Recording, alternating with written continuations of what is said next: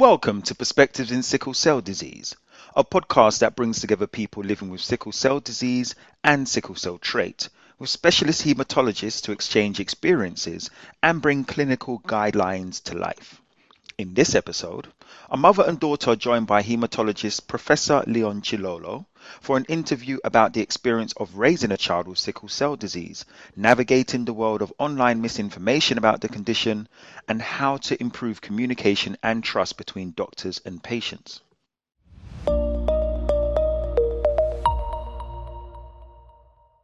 Hello, my name is Mandy Watty-Miller and I was diagnosed with sickle cell trait at the age of 25.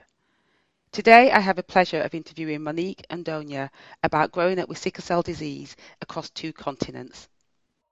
Okay, so thank you so much, Monique and Donia. So first of all, I'd like you to tell us a little bit about yourself and your family. My name is Monique. I was married, but my husband passed away now. And I got 4 children, 3 daughters with a sickle cell. And my son is the carrier, is AS. I was in Congo. I give birth in Congo, all of my 4 children. And after that, when they are diagnosed the sickle cell, I moved to Belgium. Right, okay. Yeah. But the time I moved to Belgium, I had only 2 children. So can you tell us about your family journey to a diagnosis of your child's sickle cell disease and sickle cell trait? Because you said you've got 4 children. The beginning, I didn't know about this disease. I hear about this in Congo, is a disease the children don't grow, they pass away, they have a short life. That's all. I didn't know about electrophoresis. I just know the blood type. For me, it cannot happen to me. It's far from me. When I got Donia, everything is perfect. And I got my second daughter. And when she had 9 months, I just noticed the hand. Both hand is swelling. And I say, what's happened? And for me, it was like the nanny. That let her fall. Because when I touch my baby, she's crying. I say, what's happened? And I didn't know what's happened. And we checked with my husband. And my husband said, no, let's go to the doctor and to see what's happened. And when we arrived to the doctor, it was a good pediatrician. Yeah. And he just examined my daughter. And he said to me, we have to go for the blood test, we have to do a deeper and more profound blood test. Okay. Yeah. And after that, he called me back for the result. He told me my daughter, she's sickle cell. And I said, what? Why? And how? And he said, maybe you are a carrier or your husband. And this time I said, no, my blood type is O negative. And my husband is O positive. He said, no. And that time he explained me what is. My goodness, it was because you don't know about this disease. For you, my child's gonna pass away. And immediately, that's what I say is a good doctor, because he asked me also to do a test for Donia. He didn't have a symptom, nothing. And he said, no, it's gonna be good to check also Donia. And they take the blood of Donia. And also I got the result. It was also sickle cell. And this time it was like the sky fall on my head. And I'm crying, I'm screaming on the hospital. Because for me, my daughter gonna pass away now. I didn't know about this disease. And he asked us, my husband and me, to go for the blood test also to know exactly if we are the carrier. And we got the result. We was AS and AS, both. So you was both the carriers then, but you wasn't aware of this at the time. Yeah. How did your husband feel? But the man, the man didn't show his emotion. But I had a lot of problem with my family-in-law, especially African people, For them, it's coming from my family, from my part. Because for them, they don't know about this disease. And it was a big, big, big problem, I can say. How has it changed your family's daily lives following the diagnosis? Yeah, it's changed a lot of things. And also, you know, in Africa also, we have in the family as like a priest is very influencing the family. And he said to my family-in-law, you know, like is this, that's mean my relation is not something coming from God. We cannot live together. The proof is they have children with a disease. That means is not from in God, because God, when he gave you a husband or a children or a woman, he cannot give you something like this. And in the meantime, he is starting to influence my husband also. And after that, I decided to move, to go to Belgium. It had a big impact in their relationship as a couple, because the family relied a lot on religious belief and the priest and the church, and what the priest says is true. So because he said that it was not approved, the relationship was not approved by God. But they didn't tell me like this straight, but you can feel it. You can feel it, everything's changed, you know. But after that, my relation with my husband didn't be good. It wasn't good anymore. Yeah. And I have some support also from my sister-in-law. And we go to see other doctors, the specialist about sickle cell.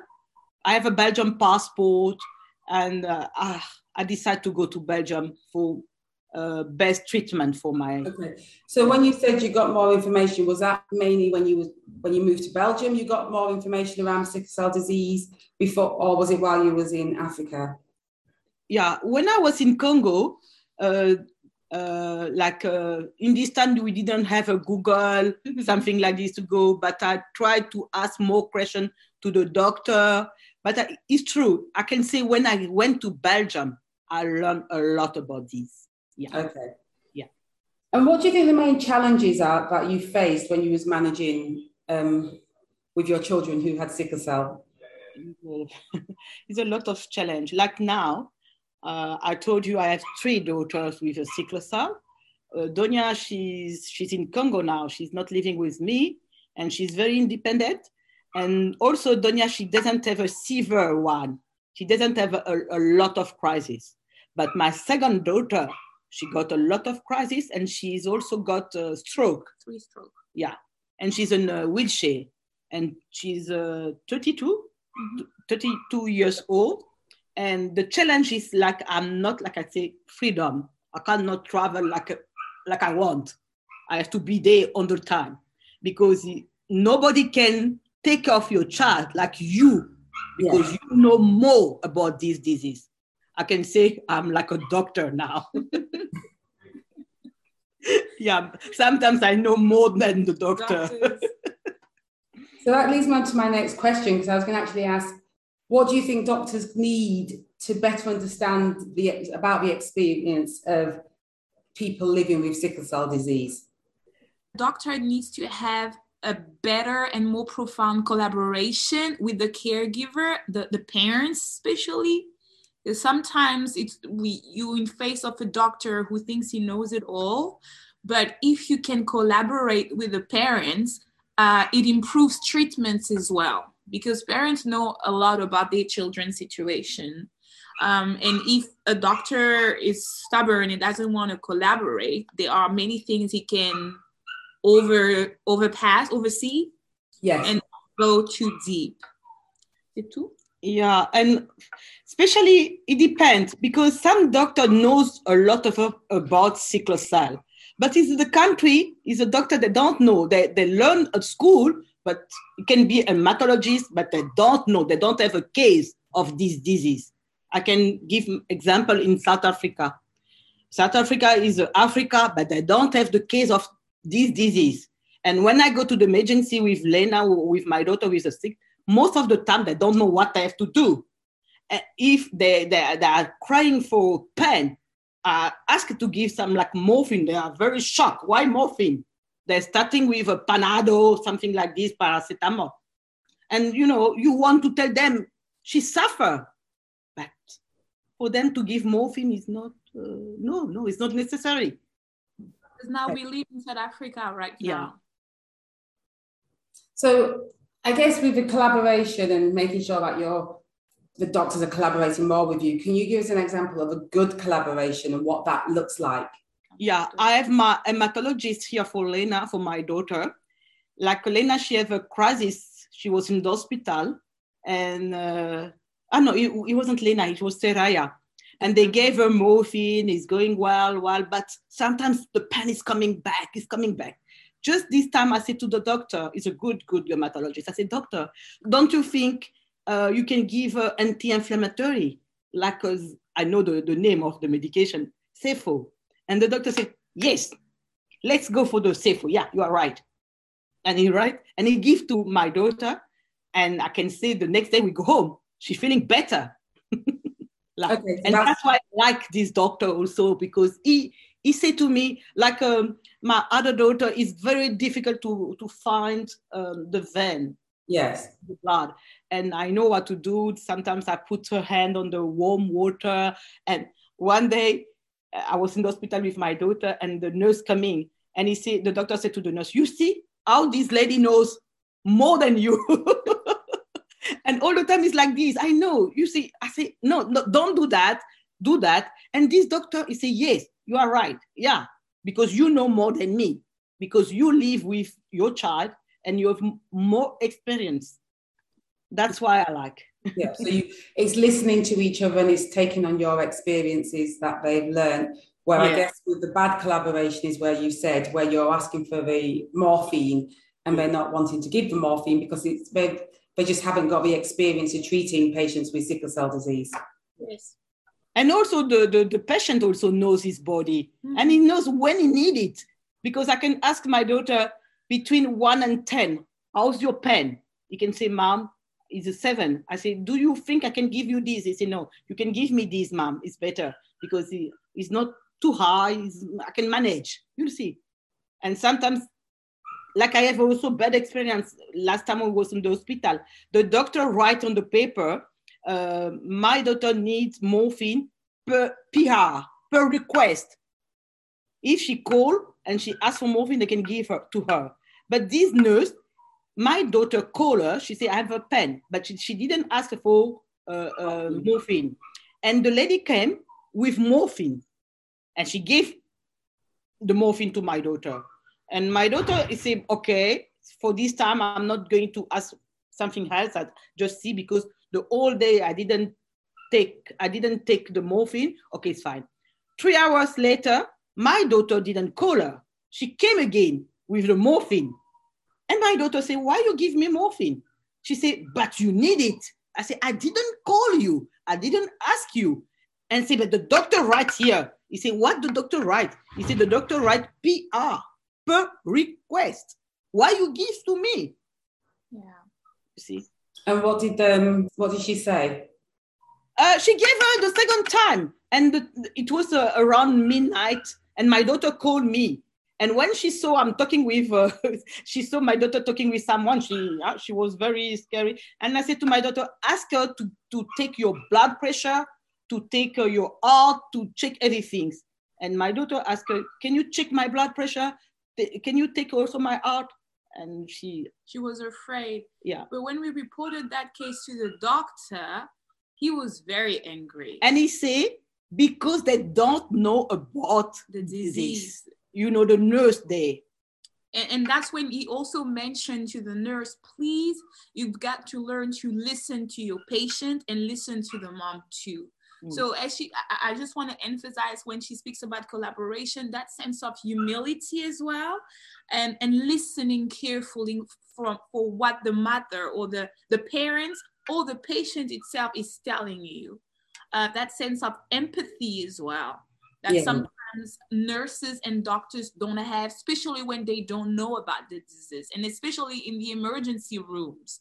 This is very bad. So that actually brings me nicely onto our next question about what sort of changes would you like to see in the future for the terms of managing sickle cell disease? If you had an ideal world and an ideal list, what would it be? More training and more information about sickle cell disease in every hospital. Yeah. Not just in Africa or in the US, but because it's a disease that is everywhere now. Everywhere around the world. It's not acceptable that people don't know about it. So more training, more information about this disease, a better care, management of the pain. The people in the emergency rooms, the doctors in the emergency rooms should better know about sickle cell, especially about the management, because that's where it starts. If there's a better management in the emergency rooms, then already you increase the chances of seeing the person getting better. But if in the emergency rooms already it's not going well, you increase chances of complication later on. Because she said that they always tell her when they ask what's going on, and she said sickle cell disease, do you know about sickle cell? They would tell you, yeah, I've heard about it. At school, and that's it. So yeah, I think it comes to more information and training, and not just in specific countries, but a specific hospital but all over the world, that people should know, really know about it. Yeah, no, and I've heard that from the interview we did earlier on the first podcast series. I heard exactly the same thing about raising more awareness of sickle cell itself. How do you think that affects your life? Like my mom said, it affects my life in the sense of freedom. And as she mentioned, like, I'm very active, differently than my sister, where they have more severe cases. But it also affected me in terms of my freedom, because I know that I cannot go anywhere like I would like to go. I cannot just decide to live in any country. I need to make sure that there will be a hospital that I know about sickle cell. And in case of emergency, I know where to go and da-di-da-di-da. But it also affected my life in terms of relationship. You will date, like, you always have that in your mind. I cannot date somebody, the carrier. So when you were younger, not thinking about marriage, that was fine. But then the more you grow up and you think about getting married, then I started asking myself question like, how do you go to a man and ask him in your first dates or conversations, do you know about your status? Do you know about your electrophoresis? Do you know if you AA as a carrier? So it affected my life in that, and also in terms of activity. You know, sometimes you're afraid to get a job that require too much effort from you. But I would say that thanks to my mom and my dad as well, especially my mom, because she's been so open about the disease to us, it has never been a taboo or something I was ashamed of. I've always spoke about sickle cell disease very openly to people. And I still do today as well. As you've both gone, and this goes out to both of you, this is for Monique and for you, Donya, because I'm guessing that you've both had different advice. Has there been at any stage some advice that you've been given that has been good and you've gone, great, this is something we can work with, or that has been bad and that you would want to share with us? You mean from a healthcare professional? Yeah, from a healthcare professional. Yeah, we receive also the bad treatment, and he's a hematologist also. And he's starting to give my daughter warfarin all the time. For the warfarin is to make the blood thin. Yes. And also to give her antidepressant. Too much medication for nothing. And you know, with warfarin, we have to go to blood test all the time. And she has a small vena. We can't go to do that. And I just decided to stop with this doctor, this hematologist. And I moved to another one. And when I told the other one, he said, why? It's not necessary. Yeah, this is the bet I had. The good, I can say, most of the good is coming from DRC. Yes. Yeah. Most of good advices came from there. Yes. Like in my case, I had two doctors in DRC when we grew up. First one, he passed away, unfortunately. And I will always remember his advices because he was dealing with us and since we were very little. And his advices were always, it was very simple, but good advice. I will always remember it was about drinking water all the time. It was like, you need to drink. And you know, when you small and you don't want to drink water all the time, but today it got stuck in my mind that water is my medicine. Like sometimes I can have the beginning of a crisis and I start drinking water, especially when I travel with my work and we go on mission trip and things like that. I always have my water bottle with me and I can start feeling like pain and I know I have to treat it with water. And that is an advice. Everybody knows that today, well, in the sickle cell world, but I've heard it from my doctor when I was very cartoon. Yeah, and he had like cartoons when we was to explain young. to us what we had to do. So that was very, very good advice. That as an adult, when I met Professor Leon Chilolo as well, I saw the same things there. But another good advice that I received, it was with Professor Chilolo. It was in terms of pregnancy. So, and I will compare both because now I'm pregnant. Back here in Cape Town, I met a doctor. He was one of our hematologists, and I think that's the one Mom said she didn't like, and we left. I didn't ask him anything. He asked me if I was considering having children in the future, and I said yes. And the advice he gave me was not to have children. Because he said with my case, it was too risky. I should rather consider adoption. And I remember leaving his doctor's room very shocked because I've never heard that before. And I was still like in university. And it got stuck in my mind. So when I met Professor Leon Chilolo, I don't know if he noticed, but I kept asking him questions about pregnancy quite a lot of time. And then one day, I think it was like beginning of the year actually, or last year, I really asked him, what about pregnancy? And I love the advice he gave me. It wasn't really an advice, but he made it look very simple. He told me, when you want to get pregnant, just know when and get prepared. Like you have to rest. You need to make sure that you don't have too much stress at work. Your environment needs to be like this. You need to eat well. But it made it so simple. And a couple of months later, I got pregnant. And I think those are the advices that I will carry with me my entire life. The ones that make your life seems easier while carrying the disease. I think also it's an experience they had. Yeah, and I think good advice comes with good experience from a doctor. Bad advice goes with not a lot of experience as well. So now that you're pregnant, have you tested to see if your child's a carrier at all? I haven't tested yet. That's a good point.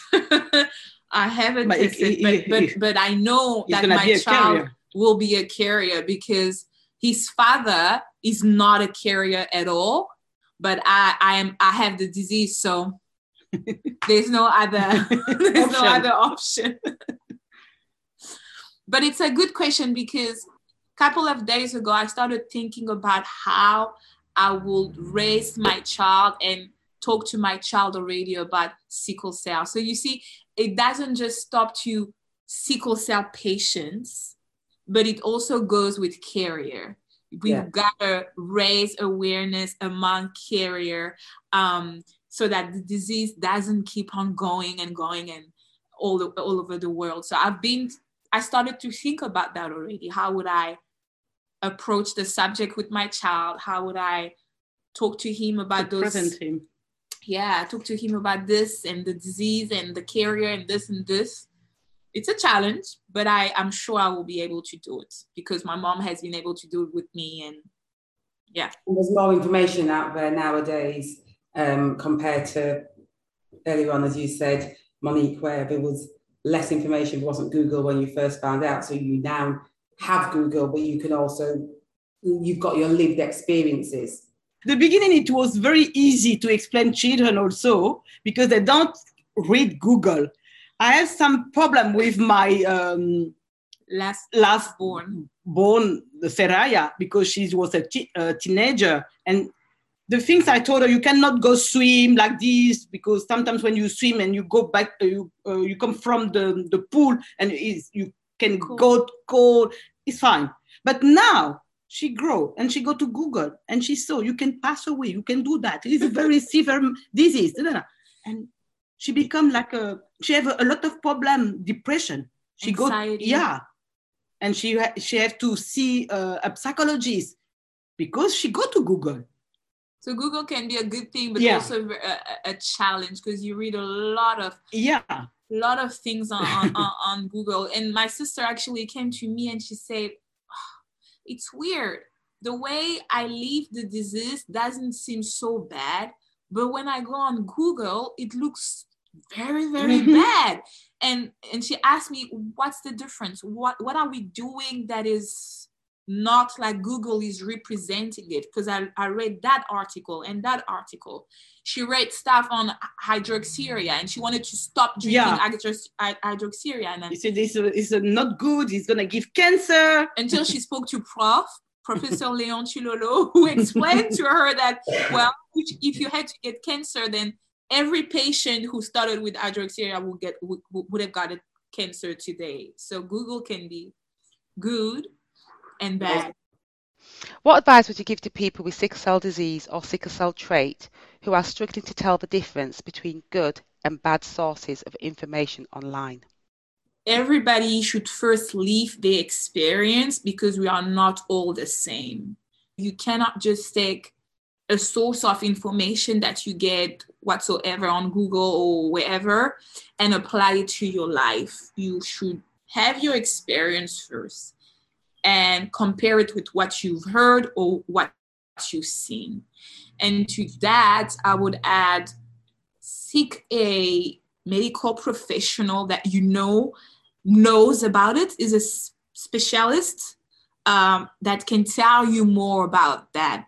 Not everything that I read on the internet is good. Like me, for instance, when I check, I try to check also the sources of the article that I've received, and I do more research on the source to see if they really know about the disease. In many cases, I found that it was people that didn't really know. And sometimes it was sources like names of places or hospital that I've already heard about before, maybe in a conversation with Professor Leon Chilolo or other people. And then I will compare it with him. I will ask him about what I've seen. So my advice will be, you can get something, as my mom say, compare it with your experience, and also have it checked with a doctor that you trust and that you feel knows about the disease. We are now also joined by Monique and Donya's specialist, Professor Leon Chilolo. Welcome, Professor. Thank you. I'm a hematologist working in Kinshasa, and I'm very happy to take part to this podcast with you. Professor Chilolo, having heard what Monique and Donya have said, what is your perspective on this? How do you think people can identify misinformation online and avoid being worried about it? Yeah, there are many misinformation in our context, and I think in different parts of the world, because of the difference of opinion on sickle cell disease. For example, in our country, I'm just coming back from a rural area where people think that sickle cell disease is a malediction. And this malediction is linked to the mother and not to the father. That means that with this concept, they have in their mind that we have to change, for example, the husband has to change the ladies in order to find the best one who will not get sickle cell disease. This is this information that you can find in a rural area. There's another miss this information, as Donia said, for example, in the medical health environment. Some physicians have a bad opinion on some drugs. Just, I know that some people say, don't take penicillin because you will increase the resistance to pneumococcus. Don't take hydroxyurea because it's a terrible drug. You will have side effects and so on. This is information that we have. How can we do? Now, what we are doing, the first step we are doing is to make a large sensibilization program using radio, TV, editing leaflets. We have edited a leaflet called Dr. SS in French, in which we describe a story of a sickle cell patient. And another thing we have to do is to increase the educational program on sickle cell disease for the health workers. And I think also another step is very important to make the local authorities in the different steps we are doing for the implementation of a rational program of sickle cell disease in our country. And that is very important. Thank you for that. I wanted to go back to a question you mentioned around mental health, Monique. And obviously that is a big factor and sometimes people are not necessarily aware. So what sort of help did your daughter get in the end to help her with her anxiety and everything else? She went to go to the psychologist and they gave her some medication, but still now is going better. And also the doctor, the hematologist, helped her also to explain her. It's not like a drama. You can grow, you can study, you can have children. And it's very important also the doctor have to help the person with sickle cell, because like I gave example, the doctor Donia went, another hematologist, it was negative. And when you go to see this doctor, you come back home, you are very down. Yeah. And even you are the parents, you are the patient, you are very down. Yeah, and just jumping on what my mom said, my sister went to see a psychologist for different matters, not specifically on the sickle cell problem that she had, but that was also part of it, a big part of it.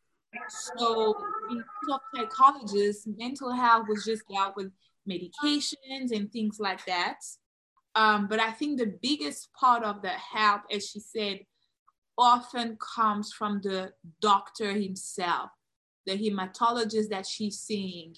Because, as patients and even parents, we put a lot of trust in the doctors because we believe that they know what they're doing. So if the person I'm going to see is giving me hope and he's telling me it's going to be okay, I'll go home and I said, my doctor says it's going to be okay. And I will trust and believe what he said. But if he's very negative about it, so it affects everything. I think every doctor that deals with patient with sickle cell, or even patient with cancer, or I don't know every kind of disease like that should have that sense of counseling, a bit of experience with counseling patient and providing that help that can improve maybe a little bit our mental health as well. Because the crisis can come also from the fear, from the stress. And if you go to see the doctor and after that you feeling like stressing or what, but your crisis is coming again, you become sick again. What advice would you give to a young haematologist who is managing a case of sickle cell disease for the first time? He has to refer to specialists. Yes, that's an advice I could give. Like, let's say it's his first case. First of all, don't panic. because it can be very impressive when you see somebody with sickle cell in the middle of a crisis. You can, even as a doctor, that if you've never seen that and it's the first time, it can be very impressive and you can panic. So don't panic, because we as patient and even the parents can read it in your eyes, in your body language, that you're panicking or you don't know what to do. That's the first thing. And the second thing will be reassure the patient that whatever thing will happen, things gonna be fine. Because by the time you do that, we can calm down already. And in meantime, go and do your research. Call. Don't try to do things yourself. Don't try to resolve and to find a only what you study. Yeah, and don't rely on what you've studied only. Yeah. Call people. Make your research. Find help with people that know a little bit more than you. More case. Yeah. And also don't say we don't need to do for the X-ray. It's not necessary for that. We have to check everything in the body. Yeah. If you can do that. Maybe in Africa, they don't have medical aid support to do all exam like X-ray or sonar or what. But the country, they have these things. We have to check it. Check everything. Everything. And be open. Yeah. Be open to explore. Because you don't know what has caused the crisis. Yeah. You don't know where it comes from. So explore everything. Yeah. I had a case like that as well. And my mom was on the phone. Like lately, I was in the hospital and I spent 10 days in ICU in Congo. And Professor Chilolo wasn't there. And for me, everything is just Professor Chilolo. And I had to call him. People called him wherever he was, please. And I was not comfortable because he wasn't there. But there were younger doctors that were there. But I made sure to ask them, because my mom kept saying, ask them to do this test, this test, this test, this test. And I kept asking them. Thank God, most of them were open about it. They knew what to do. But you do find sometimes people that will tell you, it's not necessary. It's not necessary. It's not necessary. And you'll find out that it's in the very thing that they say it's not necessary that you will find that that's where the problem lied. So be open about exploring, check everything, call people, and don't do things on your own. Thank you. And I guess it's also making sure I ask the questions as well. You mentioned about the fact about listening to the patient. So that's also probably a bit of the advice, as well as being open, asking questions, but also listening to the patient. Yes. Don't draw your own conclusion, or listen to the patient and trust the patient. Because sometimes doctors can be, they've asked me once and I was really happy. They're like, last month when I was in ICU, on a scale of 1 to 10, how is your pain? And I shouted 10. It was a 10. It was a 10. And I saw in the doctor's face, it went like 10. Okay. All right. But he trusted me. He trusted that I was telling him the truth. It was a 10. And they went and they did everything they could do to stop the pain. And plus I was pregnant, so it was even more difficult. But you do find doctors, when you tell them it's at 10 or it's at 9, they're like, can't be, just because they see you managing the pain. We get very strong as well. It's not because my pain is at 9 that I should be crying. I can handle. You will not always see me shouting, but my pain is at 9. Trust me when I tell you it's at 9. And sometimes you find people say, if it was at 9, she wouldn't be so calm. So we'll see later. So listen to your patient and trust your patient. In terms of HB as well, somebody who doesn't have sickle cell has maybe an HB at 10, let's say. And sometimes doctors get used to sickle cell patient having maybe very low HB. But they tend to forget that we're all different. Me, for instance, with hydroxyurea, my HB is usually at 9. All right. And suddenly my HB goes at 8 or 7.5. If my doctor knows me well and listen, he will be like, no. Your HB is too low for you, Donia. It doesn't mean that somebody who has sickle cell and that lives with HB at 7.5 and is fine carrying his life, it doesn't mean that everybody with sickle cell should be fine with HB at 7.5. That's what it is. So making the difference and understanding that we are all different, even if we all have sickle cell disease, we're still different. It's not one case fit all. For me, I don't know if it's true. Yeah. For Prof. I don't know. No, even I don't know if Prof can say something about it. Leon, do you have anything to add there? Yeah, thank you very much. Very interesting, this testimony from Donia and the mother.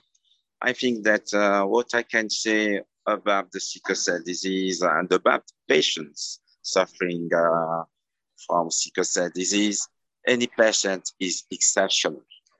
Any patient is unique. They are not the same. They are different. What do I learn after many years of working with this category of patients, that I can say any patient, we have to introduce the personalized treatment for any patient. She's right when she said that we have to know, for example, I'm a hematologist, I have to know how is the usual HB that Donia has.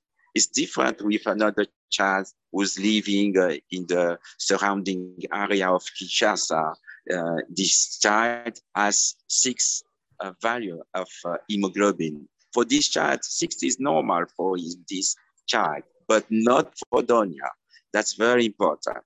Another thing I think we have to remember that the physician, the nurses, they have to listen more. Any things that patient says is true.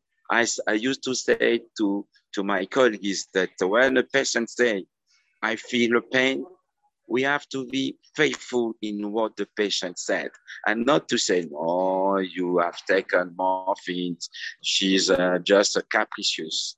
And no, we have to be faithful to what they are saying.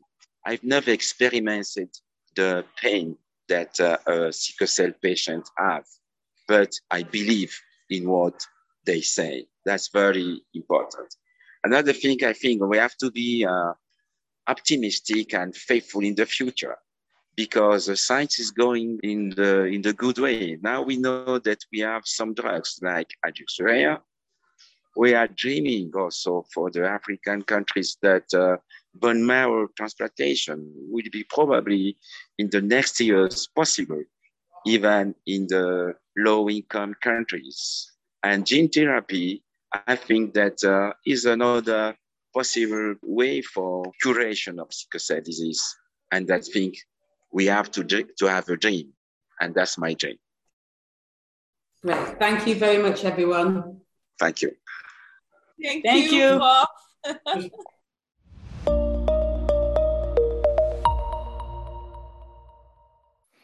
Thank you for listening to this podcast. In the next episode, Dr. Joe Howard and Professor Leon Chilolo will discuss the present and future of sickle cell disease and reflect on how understanding the patient experience could lead to a better clinical practice.